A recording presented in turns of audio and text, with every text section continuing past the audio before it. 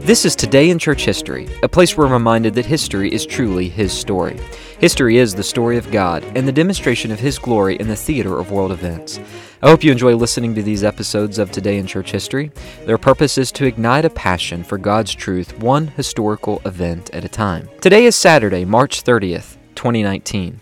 But on this day in history, March 30th, 1533, Thomas Cranmer was consecrated as the Archbishop of Canterbury. Now, the consecration of Thomas Cranmer led in large measure to a speeding up of the Reformation in England, and to that we'll get to in a moment.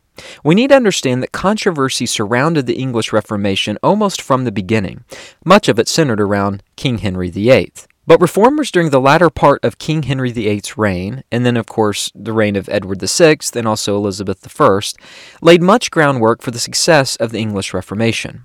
There was a gradual adoption of the Lutheran doctrine of justification by faith alone, an affirmation of only two sacraments, the accessibility to the Bible in English for all to read, the importance of the gospel being preached, along with the rejection of transubstantiation, purgatory, and prayers to the Virgin Mary and the saints, as well as the rejection of the Pope as the vicar of Christ on earth, and the support of the clergy's right to marry.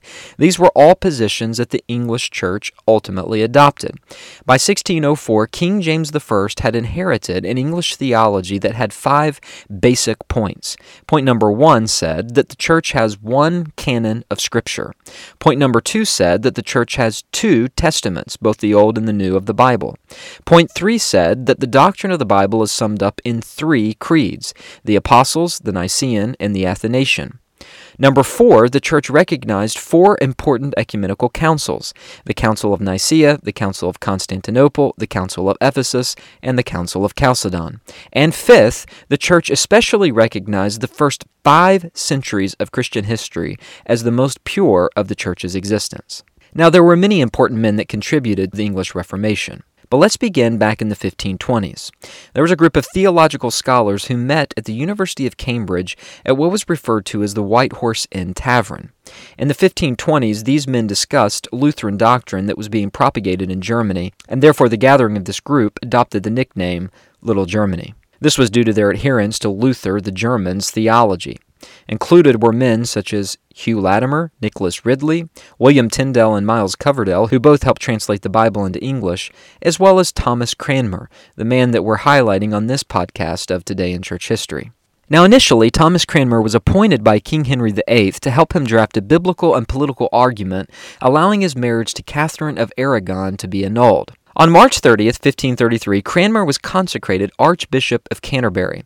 This was a post that led him to serve in an advisory role to the king. He advised the king on much more than just his marriage to Catherine of Aragon. Now, it took patience on the part of Cranmer to convince Henry on reforming the church, because let's face it, King Henry VIII was essentially a Roman Catholic. His issue was that he did not want to submit to the Pope, but he essentially held to almost all of the doctrines of medieval Roman Catholicism. As a matter of fact, Henry VIII even wrote a defense of the 7 sacraments of the Church. This earned him a reward from Pope Leo X, a title, namely, Defender of the Faith. But while King Henry waffled a little bit in terms of his support of the Protestant cause, time was on the side of Cranmer. King Henry VIII eventually died in 1546, leaving his 9-year-old son, Edward VI, to ascend the throne. Edward's nickname was Josiah due to his young age. But King Henry VIII had left young Edward in the care of Protestant noblemen. And here's where we need to pay special attention. Cranmer was smart enough, along with these other Protestant-minded men, to take advantage of the situation. And this is where the reform in England began to pick up more speedily. Since Henry had allowed the closing of monasteries before he died, and since he had torn down shrines, and since he had stopped the practice of venerating relics, though the Mass was still firmly practiced in the Church of England, much of Roman tradition was dying out. Cranmer and his men moved quickly, establishing English over Latin as the language used in worship. They also published the Book of Homilies, which emphasized justification by faith alone as well as the authority of the Bible. They distributed the Book of Homilies to the parish churches. In 1549, the Book of Common Prayer was written, and perhaps more important than all of these events, a confession of faith was drafted entitled The Articles of Religion. This was written in 1550. All of this eventually led to a strong Lutheran influence regarding the gospel, as well as even a Reformed and Calvinistic flavor to the English Reformation. But the death of Edward VI brought in Henry's oldest daughter to ascend the throne. Her name was Mary Tudor. Mary was a committed Roman Catholic and did everything she could possibly do in her power to reverse the English Reformation. She acquired the nickname Bloody Mary due to her readoption of heresy laws enacted against Protestants. As a result, she executed some 300 Protestants, including Thomas Cranmer. Another 800 or so Protestants fled England to Protestant strongholds. Since Mary died without an heir, another daughter of King Henry VIII ascended the throne. Her name was Elizabeth I. She led a recovery of the English Reformation, with many Protestant exiles returning to England. But some felt that reform was not happening as quickly as they wanted. These people were known as the Puritans. They desired more reform in the national church. Nevertheless, in 1571, a group of clergy revised the original Articles of Religion that was written during Edward's reign, reducing them to 39. The 39 Articles of Religion affirmed many Protestant beliefs. They returned to the Fathers in terms of their view of the Trinity, matters of original sin, justification by faith alone. They even became Calvinistic regarding the sacraments. After Elizabeth I came King James I, who published the Authorized Version of Scripture in 1611. A lot had happened since the consecration of Cranmer as Archbishop of Canterbury. England had an official English Bible, they had the Book of Common Prayer, and they had the 39 Articles as a confession of faith. Now, of course, the Puritans, and I think rightly so, desired more biblical reform. This led many of them to come to America to expedite reforms that they didn't see were moving fast enough within the English church. The lesson to take from the consecration of Thomas Cranmer as the Archbishop of Canterbury is really threefold. Number one, we learn from this that reform is slow. Years of bad theology can take years to reverse. But God is sovereign. He operates according to His timetable, and we must trust that He is providentially in control of all human events in history, not just over the church, but also over the political world.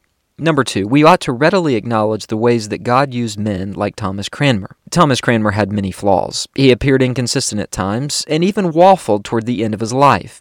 But he is, at the end of the day, considered a Reformation martyr. The Lord used him mightily in His efforts to reform the church. Number three, reform can be overturned and reversed quickly, as we saw with Mary when she took over for Edward.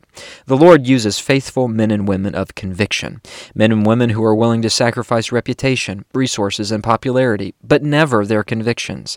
We are to be like these men and women. We are to be like Thomas Cranmer. We are to be like the other reformers in the English Reformation. We are to do this as God's people during times of great revival and reform, as well as during times of biblical famine and apostasy. We are to be steadfast, immovable, always abounding in the work of the Lord. History is truly His story. It's the story of God and the demonstration of His glory in the theater of world events. I hope you enjoyed this episode of Today in Church History. If you would like to access more episodes of Today in Church History, just search for us on Apple iTunes. You can also visit my website, www.heartofflame.org, and see the listing of various episodes there. Feel free to follow me on Facebook and Twitter for updates regarding more podcasts and articles being written. Until next time, I'm your host, Andrew Smith.